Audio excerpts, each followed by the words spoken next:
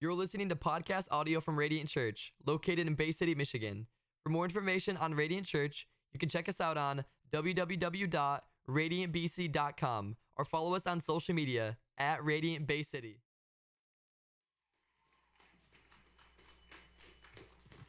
Thank you. Well, I'm Sarah Schaefer, and I am the Children's Ministry Director here at Radiant.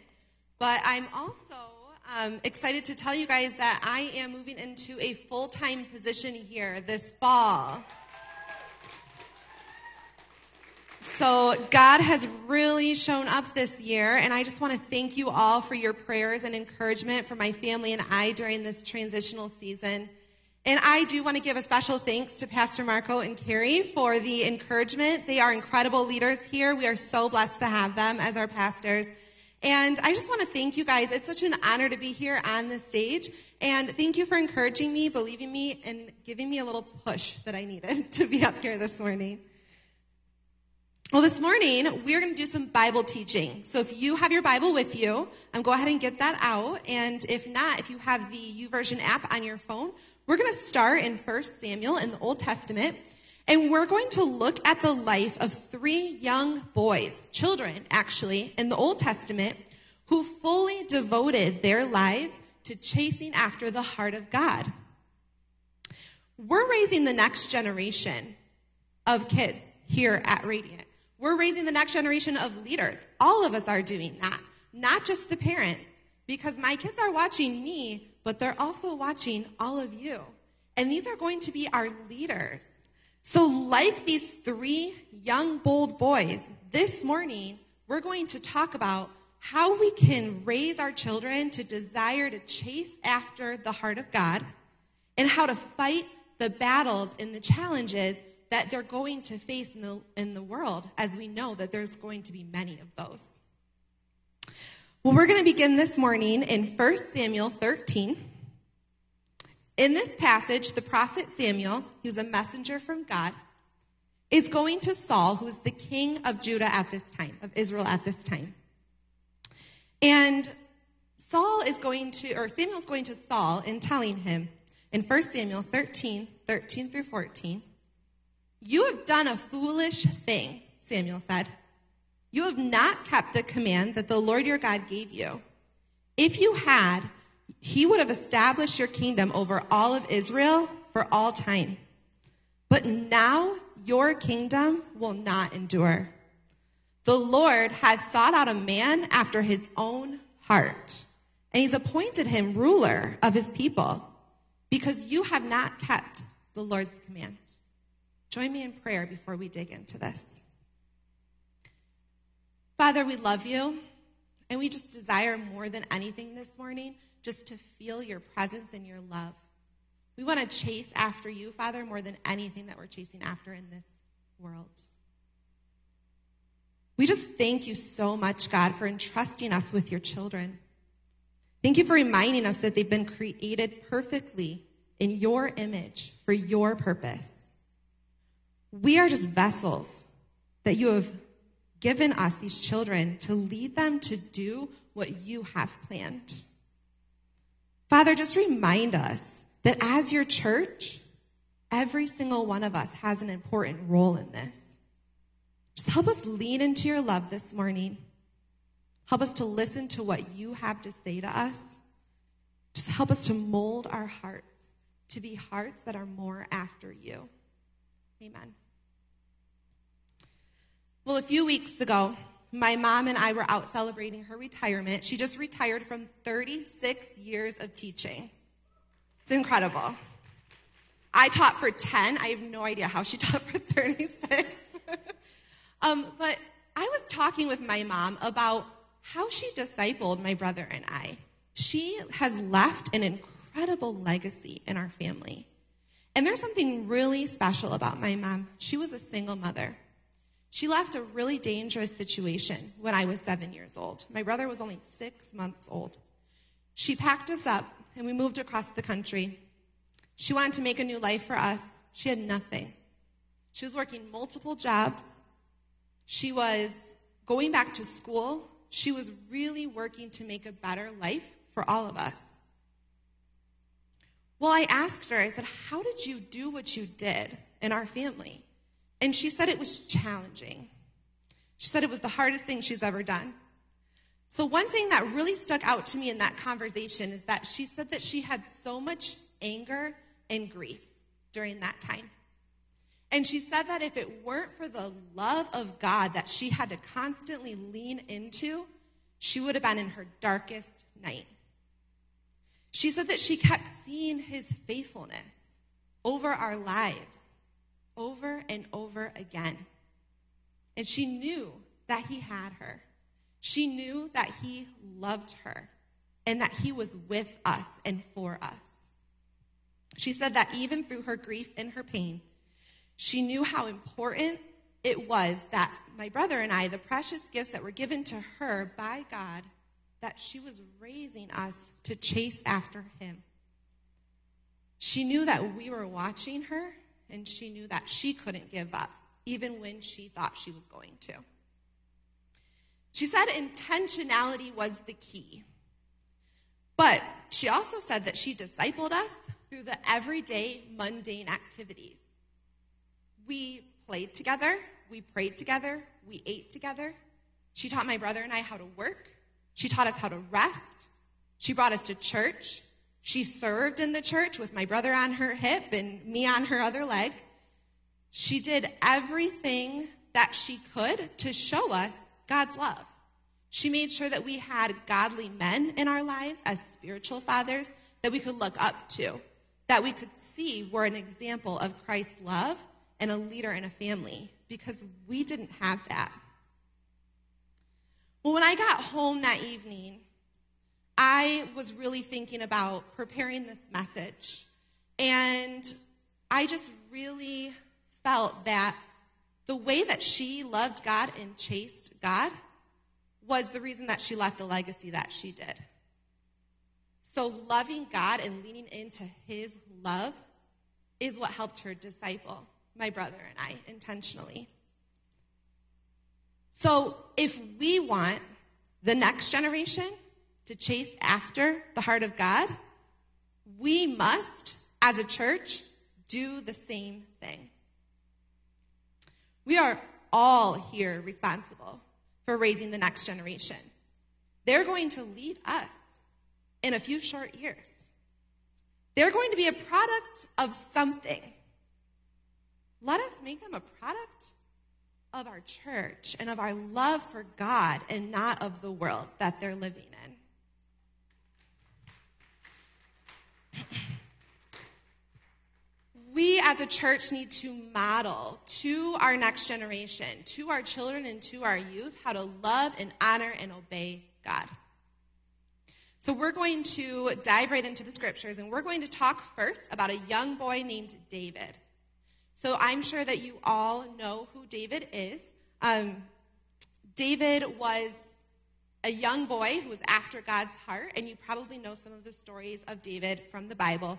But we're actually going to talk about David not as an adult, but as a young child. So we're going to move forward in the text to 1 Samuel 16. In this, the Lord has told Samuel that he was going to send him to Jesse. Jesse's David's father. And they lived in Bethlehem. And Samuel was to go in, and there was going to be one of Jesse's sons that was going to be picked as king. And so the Lord told him, go in and ask him to bring his sons out. Well, Jesse had 8 sons, but he brought out 7 of them. So he's going through the line, and he's like, this one's handsome, this one's smart, this one's a soldier. And Samuel says to him in 1 Samuel 16:7, the Lord said to Samuel, do not consider his appearance or his height, for I have rejected him. The Lord does not look at the things that people look at. People look at the outward appearance, but the Lord looks at the heart. Well, then Jesse was like, okay, well, here's Abinadab. And so Jesse calls Abinadab and has him pass in front of Samuel. And Samuel says, the Lord has not chosen this one either. Jesse then had Shammah pass by, but Samuel said, nor has the Lord chosen this one. So Jesse had 7 of his sons pass by before Samuel, but Samuel said to him, "The Lord has not chosen these." So he asked Jesse, "Are these all of the sons that you have?" "Well, there's still the youngest," Jesse answered. "He's tending the sheep." Samuel said, "Send for him. We will not sit down until he arrives." So he sent for him and had him brought in. He was glowing with health and had a fine appearance and handsome features. Then the Lord said, "Rise and anoint him. This is the one." Jesse didn't even give a second thought that David would be anointed as king out of his 8 sons. This is where we really find out who David is. So the rest of these brothers were tall, strong, and handsome. But David, the youngest, is the one chosen because of his heart for the Lord. He was the youngest in the family. Some scholars believe that David would have been around 12 years old at this time. He was a shepherd, so that meant that he tended the sheep. He spent most of his time alone in the fields. This is where we see David cultivating a lot of his gifts. So David wrote many of the Psalms. So we know that David was a talented poet and musician. He was even called into Saul's court to play the lyre to give Saul peace. So during the time in the fields, that is when he cultivated all of those gifts that God gave him. But it's also the time that he cultivated his relationship with God. David had a lot of quiet time out in those fields. He didn't have a smartphone or his Nintendo to keep him company. Our kids and our teens, that kind of quiet time doesn't even exist anymore. We can hardly get our 8-year-old to sit there for 10 or 15 minutes in quiet time alone. But that was what David did. That was what David did all day long. He prayed, he worshiped, he sang, and he grew his heart for the Lord.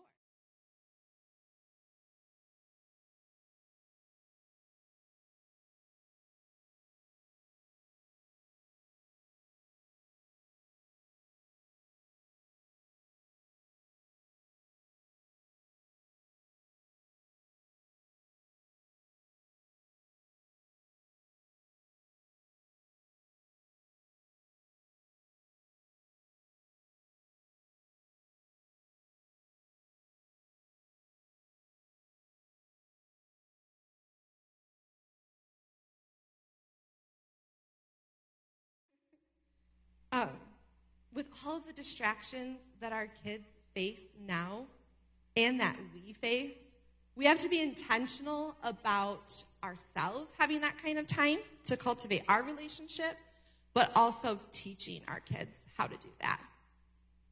So as a teacher, I had summers off, and during the school year, Andy and I do our quiet time before the kids wake up. So we don't have that distraction. We start our day.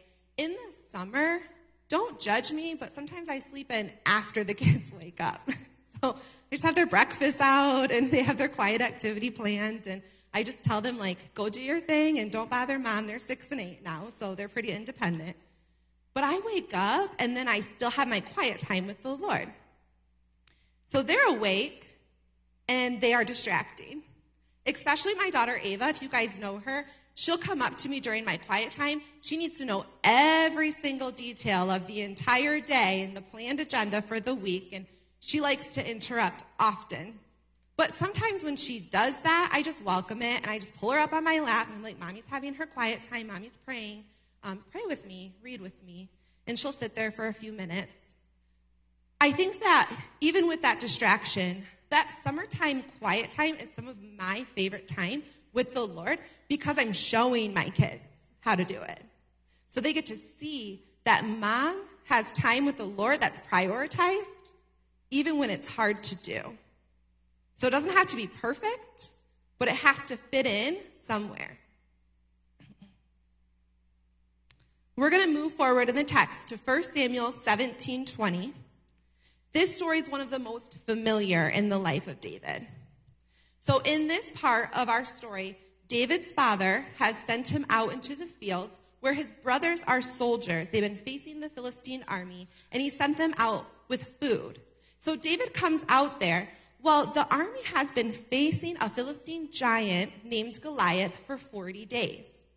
1 Samuel 17:24 says, whenever the Israelites saw the man, they're talking about Goliath, they all fled from him in great fear. In great what? Fear. They were afraid. The army of Israel was afraid of Goliath. Well, in walks this 13-year-old David, and he's standing, it says, David asked the men standing near him, well, what will be done for the man who kills this Philistine and removes this disgrace from Israel? Who is this uncircumcised Philistine that he should defy the armies of the living God? So for 40 days, the Israelite soldiers are afraid of Goliath.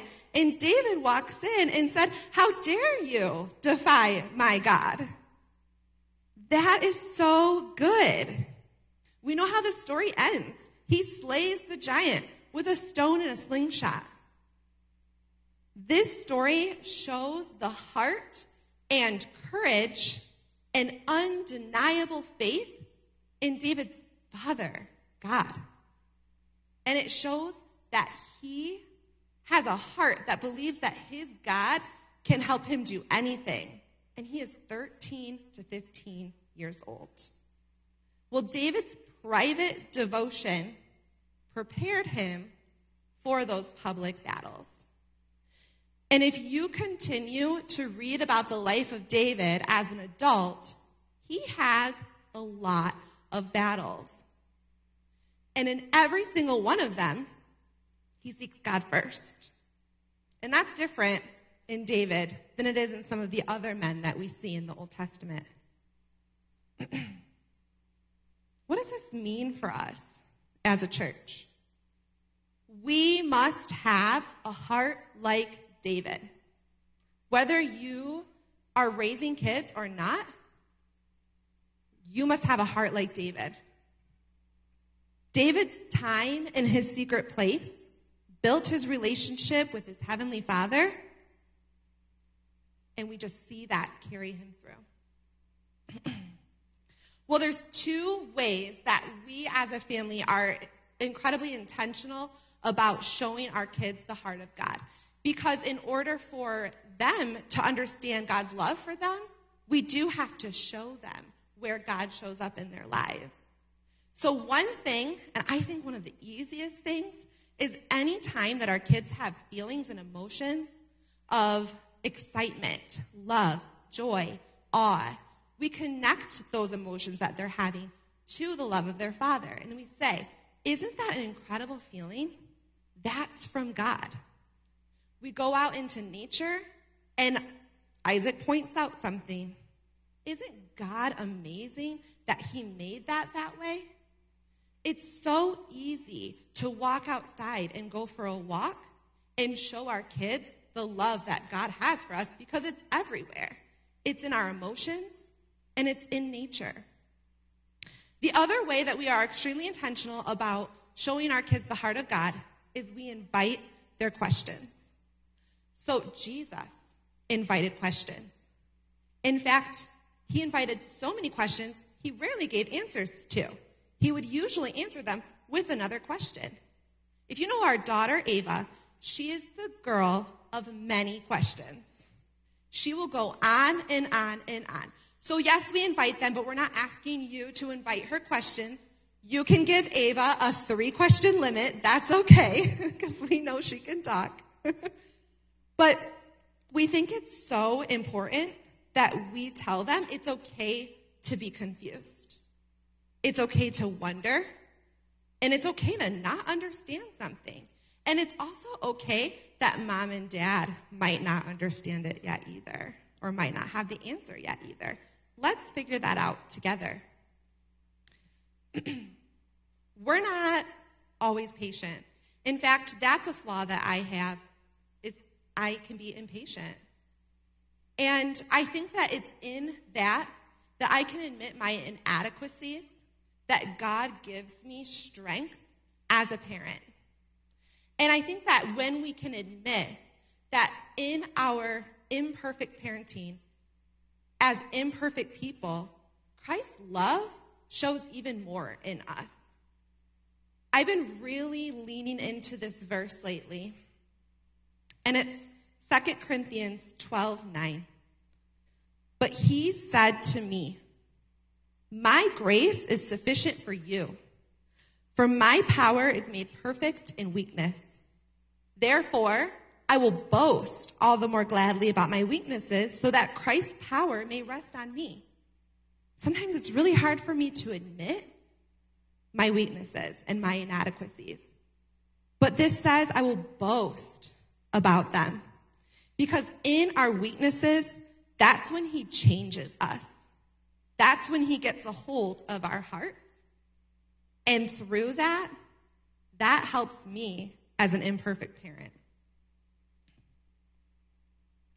We're going to move forward in the text about 300 years. We're going to talk about another young boy, and his name is Josiah.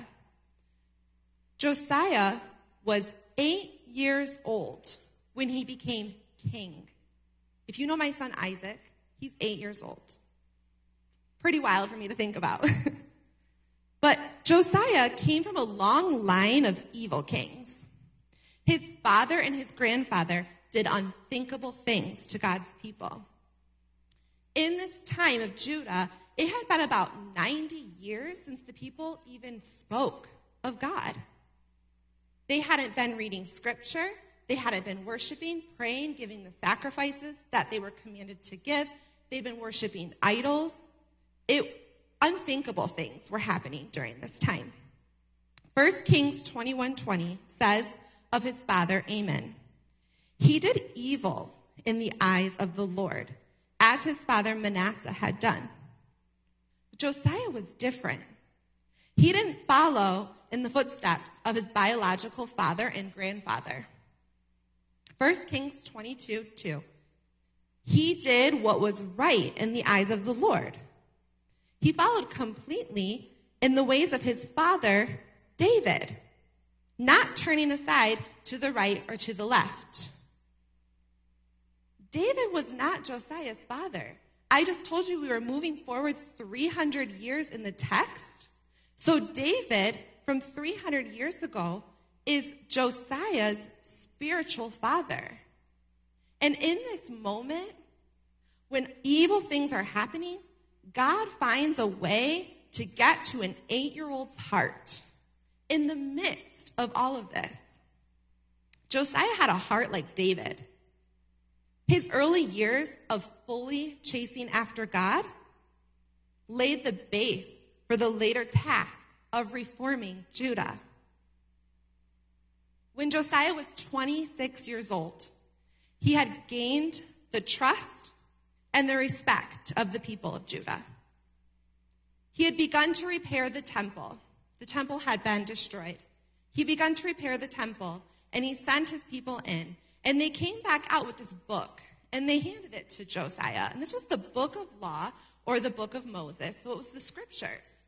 No one had seen this before. So Josiah dusts it off and starts flipping through the pages. And he's reading it, and he's weeping. And the scriptures say he tore his robes because of the sins of the people that he had been leading and that his father had been leading. 1 Kings 22:13. Go and inquire of the Lord for me and for the people and for all of Judah about what is written in this book that has been found. Great is the Lord's anger that burns against us because those who have gone before us have not obeyed the words in this book. They have not acted in accordance with all that is written there concerning us. Complete repentance for an entire nation followed this. Josiah renewed the covenants and made a promise to the Lord that they would follow his commands. It says that he tore the idols down and ground them to a dust so that no trace of the sins of his people could be left behind. This was a young boy who chased after God's heart, as David did, who became a young man, 26 years old, who started a complete revival for an entire nation.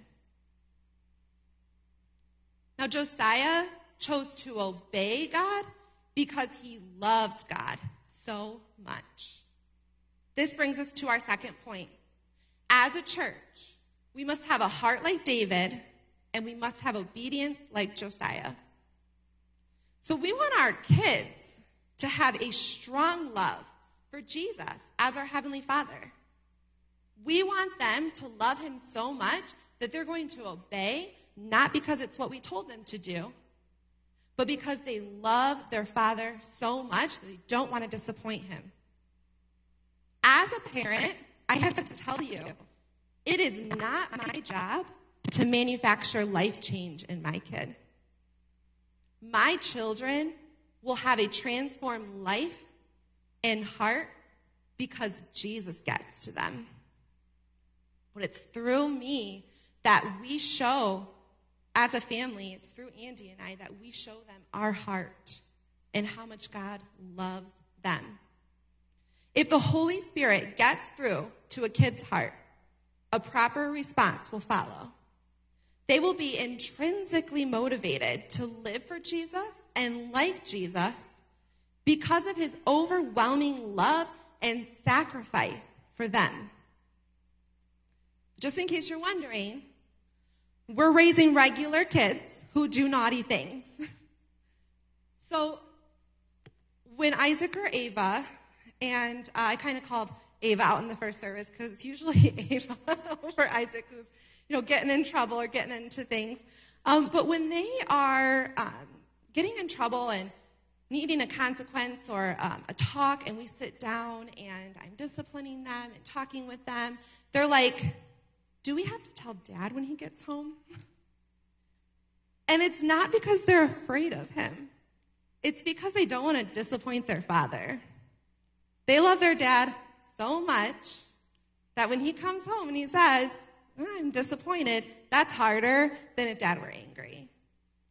But what Andy does when he comes home is he sits Ava or Isaac down and he wraps them up in his arms and he says, I forgive you. I love you, and I'm going to be your helper. I'm going to help you. And he prays with them. And what a perfect example in those moments of what Christ does for us. When we come to Christ with our sin, he wraps us up in his arms and he tells us, I love you. There's no shame.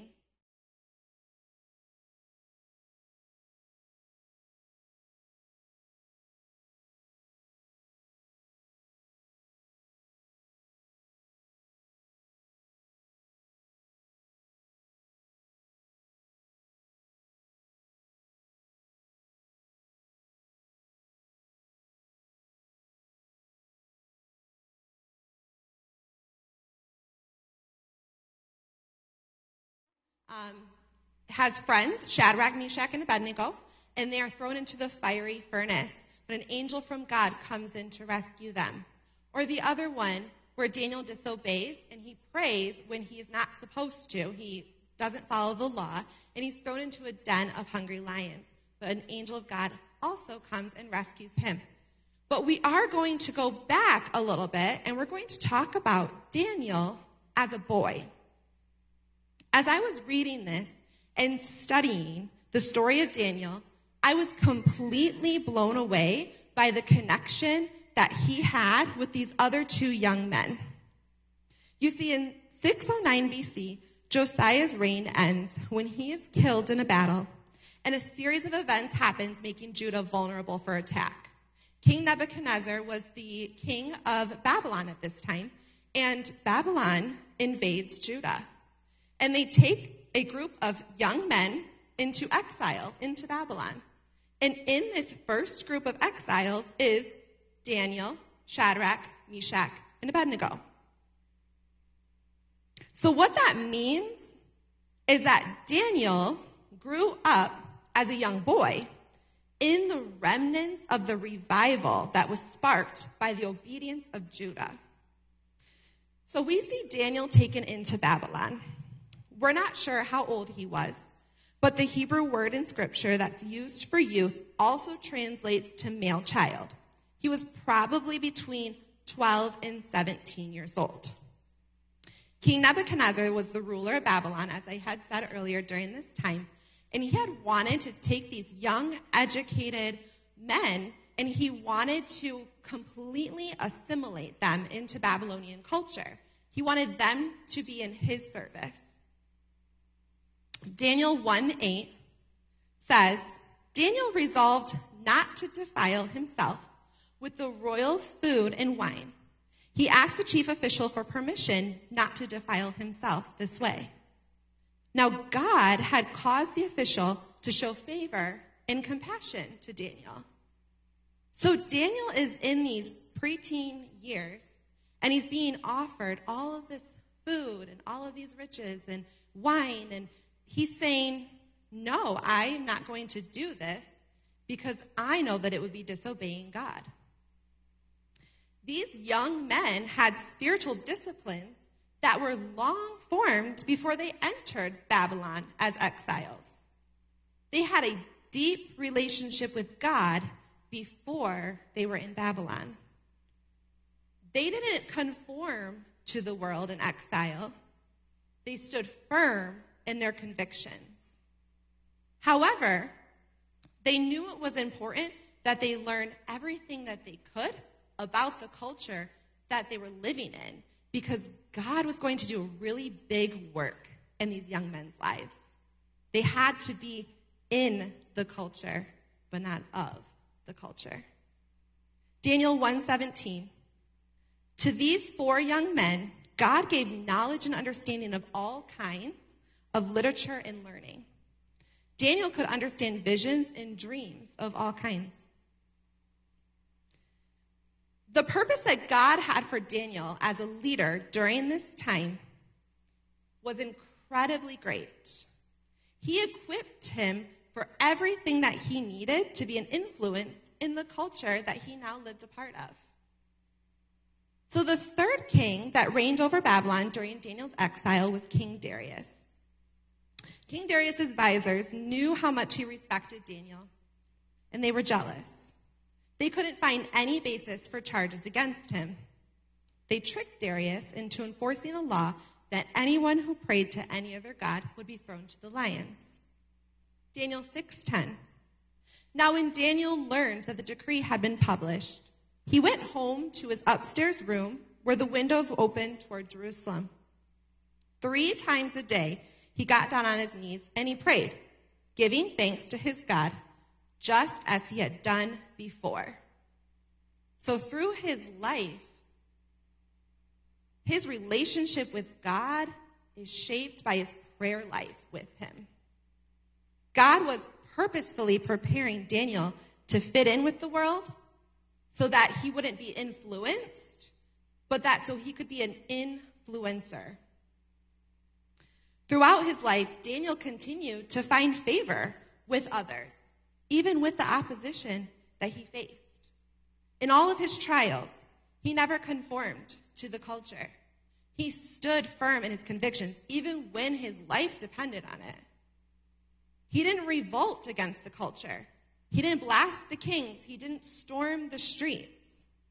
He led with honor and love, and he faced his trials with knowledge and wisdom, and he was respected by the world for it. We want our next generation to do the same. They need to have influence in this world by standing firm in their faith and by leading with love and with honor. As a church, we have to model this. So we have to have a heart like David. We need to have obedience like Josiah. And we need to have discipline like Daniel. Our spiritual disciplines and habits shape us. Daniel was clearly a man shaped by prayer. We, as a church, we have to know who God is. We have to have a good understanding of God our Father if we want our next generation to have the same. How do we get to know the love that God has for us. We get to know him through our word, through his word, and through prayer. We have to spend time with him if we want to know him and experience his love. What we do on a regular basis is what we become. So what spiritual habits do you already have that you're forming now and that kids that you have influence over are watching?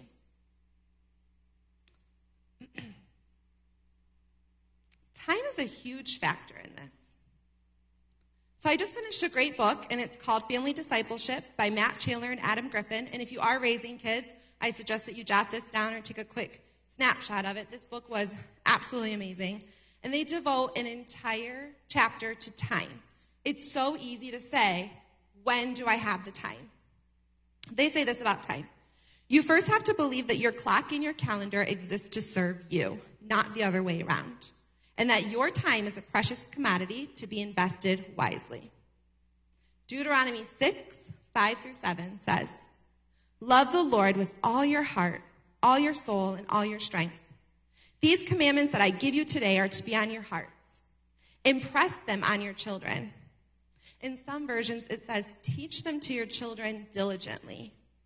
Talk about them when you sit at home, when you walk along the road, when you lie down, and when you get up, in those everyday activities. We're commanded to be diligent in teaching our youth to love and obey and honor God. And it might not seem like we have the time to do this, but we do.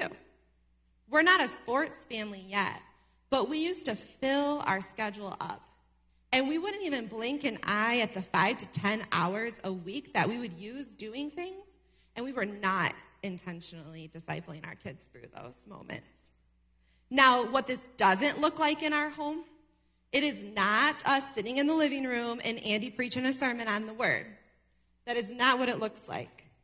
We eat together, we pray together, we play together. And it is amazing how God uses those activities to help us teach our kids about his love. If you have kids in your home, work on your own spiritual disciplines alongside them. I've been memorizing scripture. That's something that I would like to work on. I've been memorizing scripture along with Isaac and Ava. And it's way easier for them to remember scriptures than it is for me. But it's such an incredible way to model to them that mom's doing this too. Isaac and I recently memorized 1 Corinthians 16:13-14. Be on your guard. Stand firm in your faith. Be courageous. Be strong. Do everything in love. We say that verse before he goes to bed now, and I pray that over him. What a powerful scripture to pray over my son. And now he has that hidden in his heart too. Well, Daniel lived in exile in Babylon. Babylon was a culture that had a lot of parallels to the world that we're living in today. Josiah's generation sparked a revival and a radical repentance during a time that Daniel's generation was raised. So let's be a generation of Josiahs, raising a generation of Daniels, so that when they face their battles in this world, they will be able to do it with the strength that God their Father gave them. We want a generation that is bold. We want our next generation to be on fire for God.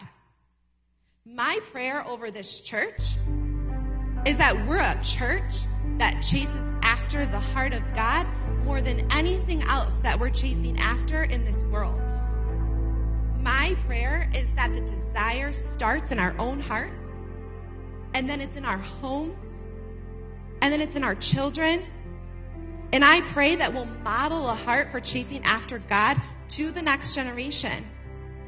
I pray that when our kids face opposition, like Daniel, Josiah, and David did, that they will look in the face of their battles, that they will look in the face of the idols that culture tells them to put above everything else, that they will look in the face of the lies that culture tells them about their identity, and that they will say to those battles, You come against me with sword and spear and javelin, but I come against you in the name of the Lord God Almighty.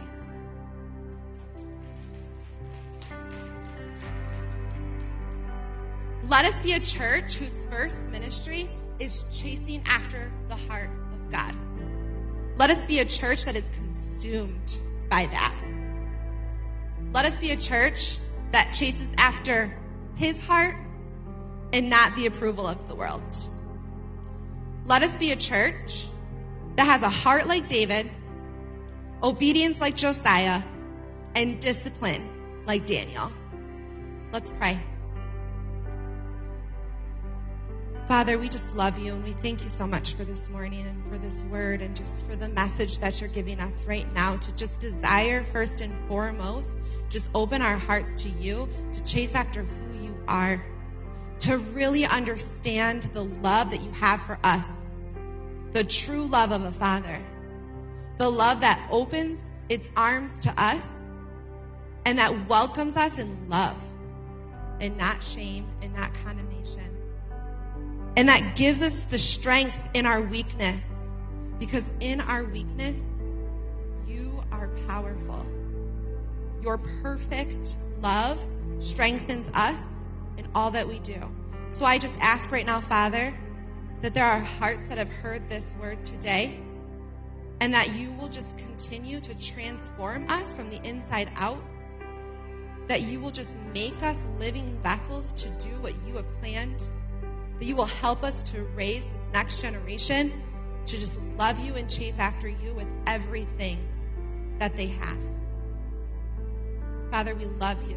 We just thank you this morning.